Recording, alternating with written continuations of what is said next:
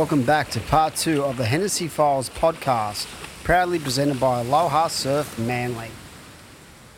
The one thing I'll say about surfing is it's unique in many facets, and the most unique thing about it is that you do lose by the barest of margins. And if people who are, not surf crazy, for them to understand exactly the mental drain that can have on an athlete, it's incredible. And I think it's really underplayed because, you can travel halfway around the world and know that you've been jibbed. Yeah. And it's not meaning from the judges, but know that you feel like you've won that heat. And that's part of the battle, isn't it? Trying to mentally stay strong. 100%. And you know what? Surfing is so easy itself. Like the surfing part is the easiest part. The hard part is to travel around, across the world. So it costs a lot of money to go across the world. You get there, you've done all the training, and then you get in the heat. And it's not like a tennis court or something. The ocean moves. You go in your heat and you paddle on the right, and all of a sudden the tide changes and stops breaking, and you don't get a wave and you lose. So you lose. You're like, okay, this cost me that much money. You went across the world. You're like, okay, I got to travel back across the world to do another event, and it happens again and again. And sometimes you get into these negative moments where you just it's so hard mentally, you're just spending all your money. You go into all these places, you're far away from all your loved ones, and you're just getting smashed, not because you're surfing bad, but because you're kind of unlucky. And that's surfing. Surfing is a sport where it does happen. So the one thing that I've realized over the years, it's at one point it turns around. But back then I didn't know it was going to turn around. 100%. I really believe that if you have a shocker for a couple of events, at one point it's going to turn around in your favor, and the guy against you is the one who's going to have the shocker. And it took me a while to realize that. But now when I see kids kind of lost, or on the QS, guys on the QS struggling and stuff, I was like, don't worry. If you're a good surfer, I know you are a good surfer, you're ripping. I've seen you in the free surf.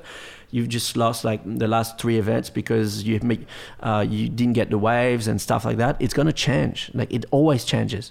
It's so hard to explain that to a young grommet. We have some really good grommets coming through our system, and trying to get them to understand that those really heartbreaking losses that just make you want to scream will eventually turn around if you see it out. And that's the hard part of our sport. So many people don't see it out, but I'm with you, mate. It is part of the actual unique thing that makes surfing so special. And there's those who give up and those who push through. There's a lot of guys that, unfortunately, a lot of good surfers that all of a sudden you see just fading away. Yeah. Because mentally they just can't have it, and it's really hard. It's not everyone that can just cop it and take it and keep going for years and until it goes well. You see a kid like Jack Robinson. You see him now, he's finally everything's coming together for him. But he's been struggling, and he's one of the best, I feel like, he's been a really good surfer for a long time, and especially on his group of friends like Kanoa and Mikey and Leo and that whole generation, they've been doing well for a long time. I feel like Jack should have been doing well for a long time too, but it just happened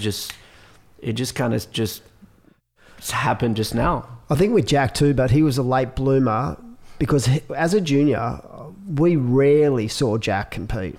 Yeah. He been in WA, there was always this hype about him, but rarely would you see him over here competing against our guys. But yeah, like you said, it's taken him a bit to switch those juices on. And now that he's on, I don't see him going anywhere for many years, Yeah. All right, let's talk about the good times in your career. You've had 4 victories. For me, my favourite victory of yours is definitely France. 2019, to see the crowd, to see the atmosphere, to see the relief on your face. And I will say that's what it looked like. It was like, thank God this has finally happened, because I knew how much you wanted to win at home. What out of the 4 titles is your favourite title? Well, after that French final, I wanted to retire. I was seriously ready for it. I told my girlfriend before we were waiting to go on the podium, I was like, I might just announce it just now. I just say, you know what, see ya. I've done it. I've done way more than I thought I'd be capable of doing. So the first, they're just different wins for me. The first Pipe Masters was a huge relief because I felt like all the hype that was around me, all the people that invested in me, that believed in me, that was kind of a way to be like, okay, I did this. I got my name on that legendary trophy next to all these legends of the biggest, you know, surfing events, and that no one's going to take it away from me. So all that hype that was around me, I'm like, it was like a relief. It's like, okay, I did something, you know, I won something, and it was a really proud moment for me. The second Pipe Masters, it was a really proud moment too in its way, because that was like 7 or 8 years later, and it was against John in the final at his home break. I mean, what are the chances to beat John in the last seconds? And you got him on a buzzer beater. On the buzzer beater. I mean, what are the chances? I mean, that against a world champ, you know? I mean, it doesn't get any better than that. Just when also I was thinking about, you know, like stopping, I was like, you know, thinking maybe I'm not I should start thinking of, you know, stepping away, and I don't know if I'm good enough to be surfing against these guys again and stuff. And then that win just gets me going again, you know. And I was like, wow, like I can still beat these guys, you know. It was a really proud moment. What about Gabby at Chopes? See, the 3 wins you had, right? When you think of it, we're talking the best of the best. You beat Kelly in 2010, Johnny in 2007, and you beat Gabby at Chopes. Yeah. It's an incredible achievement. And that win at Chopes was, I wasn't supposed to surf in that event because I had that accident in Indonesia, Lucky Peak. like a couple months before. And it was really scary injury. So I had a brain damage, still have it today.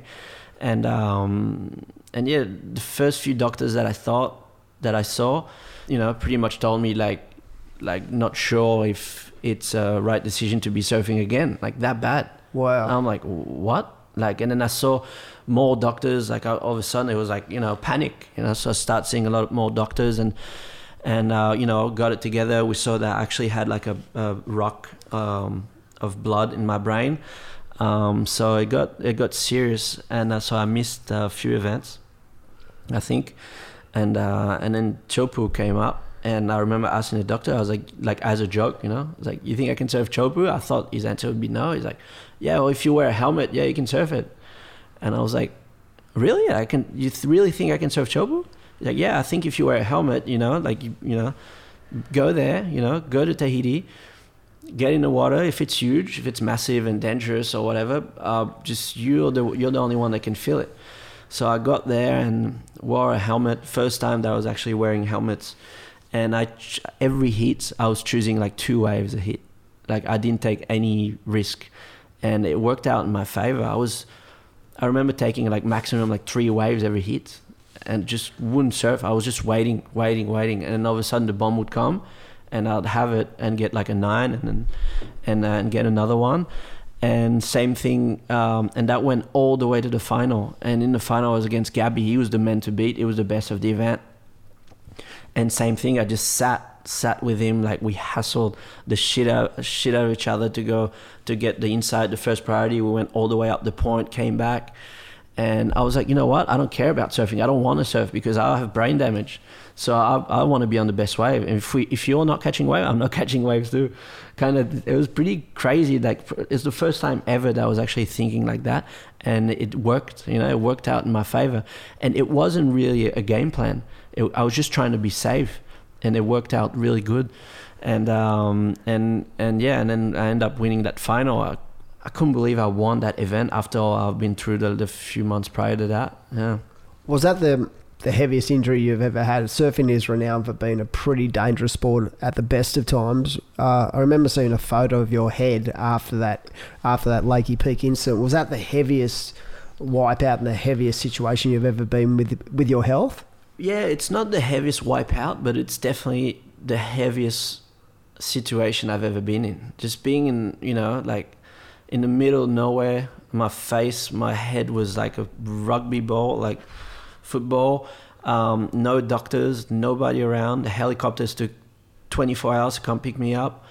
I just, you know, like I was losing memories a lot, you know. I lost memory 2 hours after that. So for 2 hours, like people were talking to me. I didn't even know who I was, where I was. and then it came back, and then that whole night it went like a lost memory again, and then it came back again. I was just really scared about the brain damage. That's mostly, so to be honest, I was really scared about that one. Just really scared about, just what was going to happen to me, because I felt that my brain was really messed up, So my face was messed up, but that didn't really matter, Cuts, you can always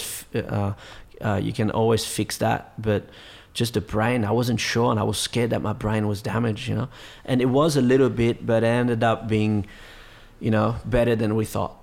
Mate, let's talk about wins other than tour wins. Representing France, how important has that been to you in your career? Because in 2009, you were the men's individual world champ for the ISA. Yeah. And then in, I think it was 17, that you guys just absolutely tore it apart at Bay Ridge to win the teams. How special was that for you? Yeah, it's proud. I've been to many countries. I feel like I have so many different cultures inside me, but I am French, and I'm proud to represent France. And we have a solid group of surfers in France too that we all get along. And that whole crew with Mickey and Fred Robin and Marc Lacomar, Joan Duru, Michel, who's Tahitian but French too. We have a solid crew where we are all really tight. So, I've always been proud to represent that. And also there's a lot of surf fans in France. Oh, French people love surfing. And I think that's something that, WSL are kind of missing. They're kind of missing that these fans in Europe. And that's, we were talking about the schedule. And I'm really, really sad and really bummed that there's no events in Europe, because people breathe surfing over there. So people think that it's like a soccer country. It is. It's like people love soccer, love rugby. But there's people over there in France that would not sleep all night to watch an event, across the world on the website, just to wait for like one of my heat, or because they just love it. They're passionate. And so that, you would have seen it during the events over there, I love it. To be honest, my favourite holiday place in the world is Bay Ridge. Yeah.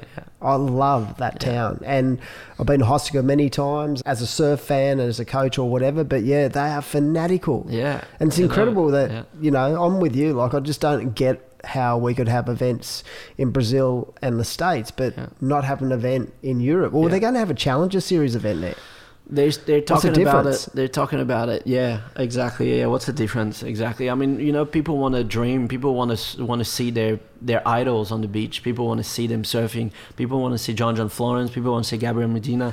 They're the guys that they want to see, And that's why, like when I was younger in Réunion, when there was one event in Réunion, and you'd see Kelly Slater and, Sonny Garcia, Rob Machado, these guys, that made me want to have the life I have today. It makes you dream, It's weird you say that, because watching Newcastle and Narrabeen, there is a total different vibe. Like, I have a lot to do with the event, the Challenger event at Manly, but surf fans want to see the best of the best. Like that atmosphere at Narrabeen the other day was all time. Like honestly, and you're right. Giving the surf fans what they want is really important. Yeah, globally, exactly. It's important. It's like an important. We surf for the fans. It's that's one of the reasons why we surf too. So for example, when we had the event at Pipe in December, the Pipe Master, and there was no crowd on the beach, I didn't like it. That would have felt so strange. Yeah, I didn't like, and I understand the restrictions and stuff, and I'd rather surf, but man, it's like you want to hear the crowd like roar after each waves, or scream, or whistles, or or the crowd mad or happy. That's the whole reason why we try to put on a show out there. Funny you say that, because in Australia I've got friends who play at the elite level rugby league for Manly, and last year when COVID hit, they started putting paper cutouts in seats in the stadiums. Yeah. So it looked like there was people there. Yeah. And the boys were like, mate, it's the weirdest feeling. Like having no one there to just cheer you on. Yeah, well, that's what's going on in Europe. All the soccer games and rugby games, there's nobody in the stadium. It's pretty sad. So having people here, you know, I didn't get the results I wanted, but it was so good to have the people like just, you know, that's cheering on you and stuff. It was amazing, and the crowd was seriously like epic during these two events. They were. From like the internet and that, just the power of the people was pretty incredible. Yeah. This year, the Olympics, it's even hard to comprehend that we have our sport in the Olympics. How proud are you that you're going to be going to the Olympics? Yeah, really proud. Growing up, I never dreamed of being in the Olympic because surfing was never in the Olympics, so never even thought about it. But I've always loved watching the Olympics. Every time the Olympic is on, I'm watching as much as I can. 100%. I watch the handball. I watch anything. Yeah, everything. But there's something I always thought about is there was some sports in there where I was just like, how is this like shitty sport in the Olympics and surfing is not? It didn't make sense to me, you know? No. It's just going to be a real proud moment, you know, to be part of it. It's just, it's historical. It's like a proud moment for my whole local community, you know? I feel like when you surf in an event like this, it's like you're surfing for your whole island, your whole, you know, where you're from, your family, you know, your history too, you know, your you know, grandparents, everyone. It's just like it's a different, I don't know, I take it in a different way as I would take a World Tour event. We're still pretty curious how it's going to roll out because it's in Japan. I love Japan, but you know, it's only a few days. There won't be many waiting period.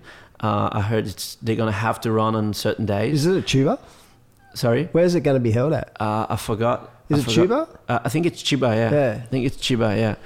And the waves are going to be pretty small. I mean, the format apparently is going to be really different too from what we're used to.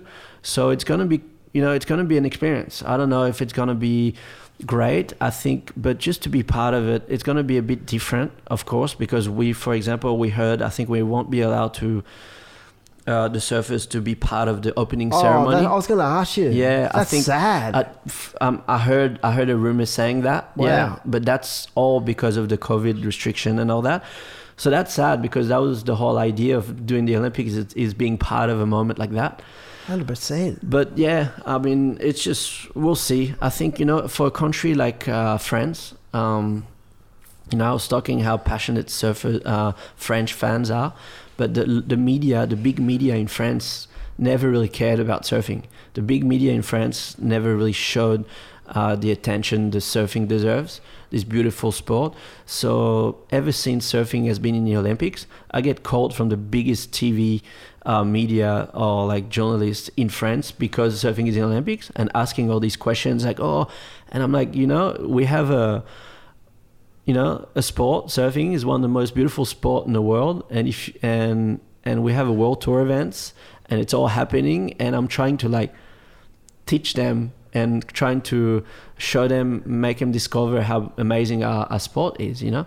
And it's good and sad in a way, because it's good because a lot of people are going to discover this amazing sport, but in this way it's kind of sad because surfing has never had the attention I think they deserve, like it is in Australia, like it is in America or Brazil, you know. Let's talk about your long association with your major backer Quicksilver and how important those relationships within that company has been to your growth and your career overall.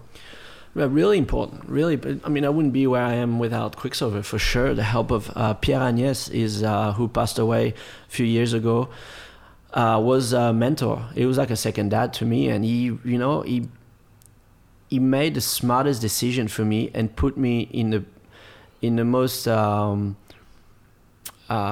just. You know, it wasn't, you know, nowadays I'm kind of against the way things works with sponsors. You know, it's like, there's this good kid down the street. I was like, we'll just get him for 20 grand or I don't know, whatever. Just give him this check. And the kid just goes around and just surfs. And I don't think it's the way to do it. I think what Quicksilver did with me is what did with other kids like Kanoa and Leo and Mikey and all these kids. It's a really smart way to do it, to just actually follow guys, to send guys in different locations as kids to learn experiences. So all this is a big cost, but you're not actually getting big money into your account. But big money into your account, I mean, you'll get it later. You know, it's an investment. You'll get the big money once you get on tour, once you win events, then you deserve. But once you're a kid, you want to go around the world, and going around the world, being around events in houses with coaches and stuff like that, that's cost a lot of money. And I'd rather see brands investing that way than to just give a check and they're like, all right, go for it. You know what I mean? It's and I think Quicksilver did it really well with me. I mean, when I was young, I got to go on surf trips with Tommy Carroll, with Kelly Slater, with all my idols. I mean, that's priceless, really. You know, I would have, you know, like it's really priceless. I got to, so when we used to live here in Australia, in Newport, Quicksilver used to rent the house for us to be here in Australia for my family. So that's a big investment, but I wasn't actually getting money back then, you know? You're just getting part of your development. Exactly. It was like, yeah. I want to talk about giving back as well, because I think it's an important part of every athlete, what they give back to people and to the next generation. Your relationship, giving and helping out Joan Defay. What an incredible gesture it was. What did you see in her as a youngster that you went, you know what? She hasn't got any back in. I'll back her in. She's got the talent for sure. Well, it's a small community, like I said earlier. You know, it's Reunion is a small surfing community. So when one does well, everyone's so proud, no matter what sport it is. So I just thought, I seen Joan. You know, there's a group of girls from Reunion that was surfing really good, still surf really good. But you know, they're just surfing events, and they were surfing really good in good waves, because Reunion has good waves. So every time all the girls would surf in beach breaks in France, they would struggle a little bit. But then Joan made it happen, and she had sponsors and stuff. And when she did qualify on tour, she lost all her sponsors. Yeah, I just thought, imagine your confidence level for young women to get on tour, you know, being French also, you know, where it's mainly dominated by English, Australians, Americans, you know, like, so that itself, being part of the tour, you're already kind of looking up, kind of scared, you know, and then all your sponsors just bail on you. So I thought it was terrible. And I just thought it was, you know, I helped her out, but I just wanted to show her that I believed in her. Yep. You know, and I think that's the main thing. Sometimes it's not so much financially. It's about like having someone believing in you, that's giving you the confidence to do well. And when everyone bails on you, then all of a sudden you must think you're not good enough. So I want to show her that I believe in her, and I'm investing and helping her financially in her, because I know she's going to do well. And I remember the first couple of events here, she would like cry. She thought she didn't have a place. She thought she wasn't good enough. She thought she had nothing to do on tour and stuff. And I was like, you don't worry, it's going to come. Good waves going to come. You're a good surfer, especially when the waves are good. So now she's good all around surfers because she's a hard worker. But back then she was really good, mainly good in good waves. So whenever the waves were kind of small and stuff, she wasn't as good. So I think the one event that turned around was Fiji. She's worked it out. Yeah. Oh, yeah. She's found the formula. She's found it there big time.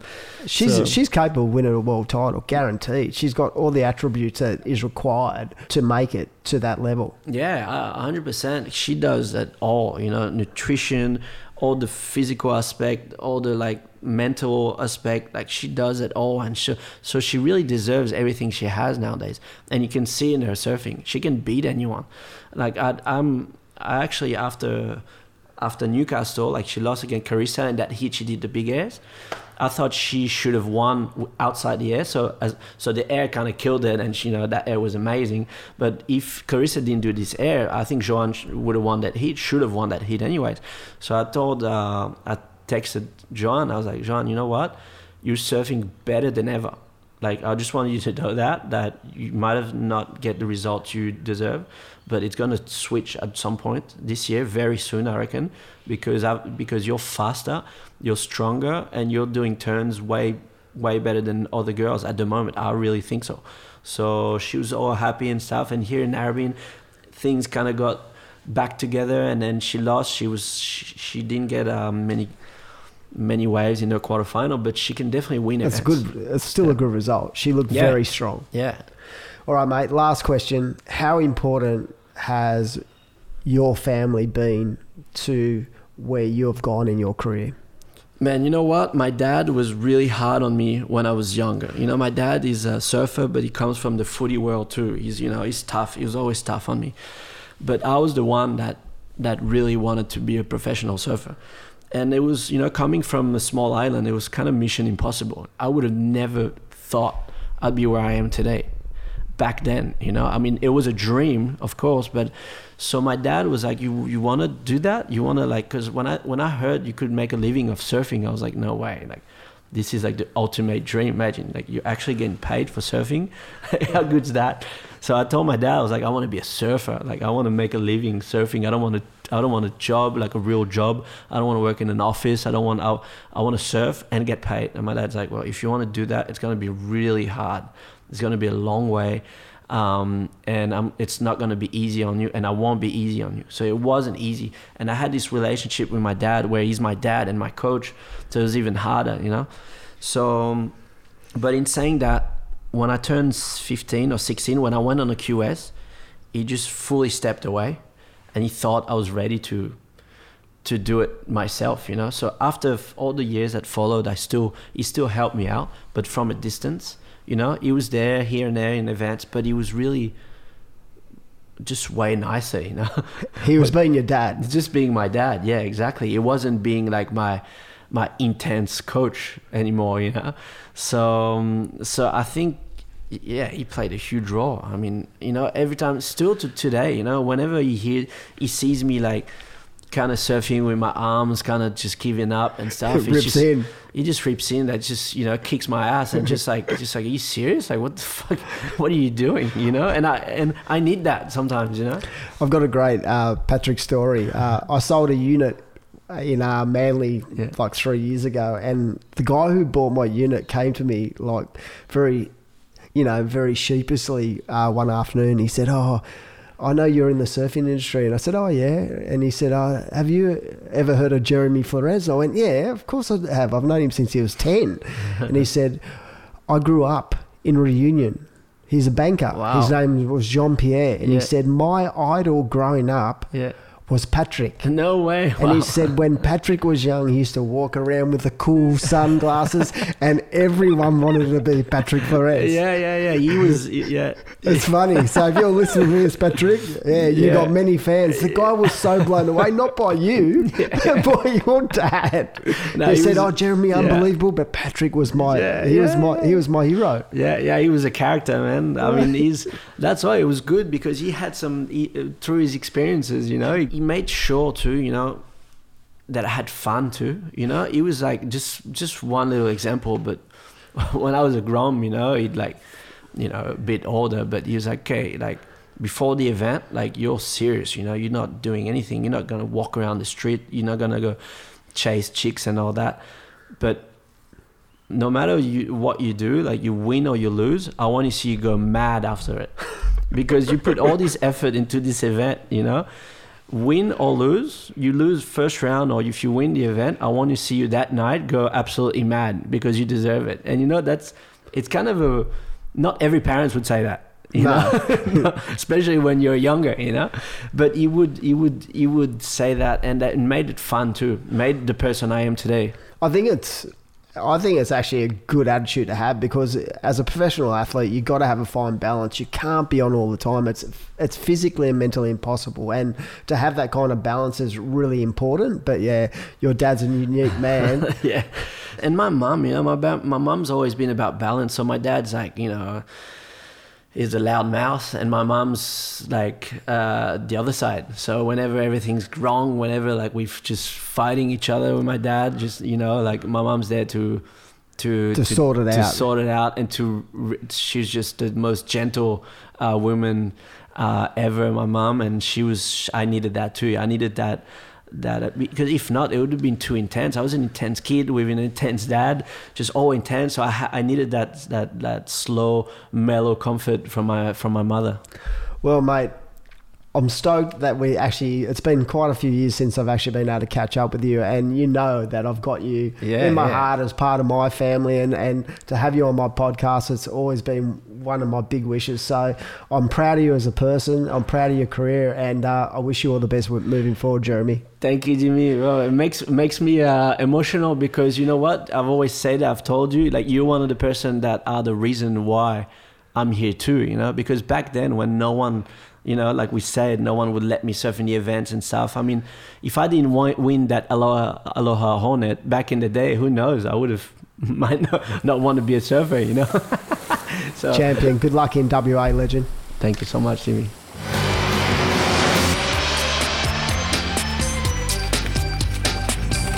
The Hennessey Files podcast series, proudly presented by Aloha Surf Manly.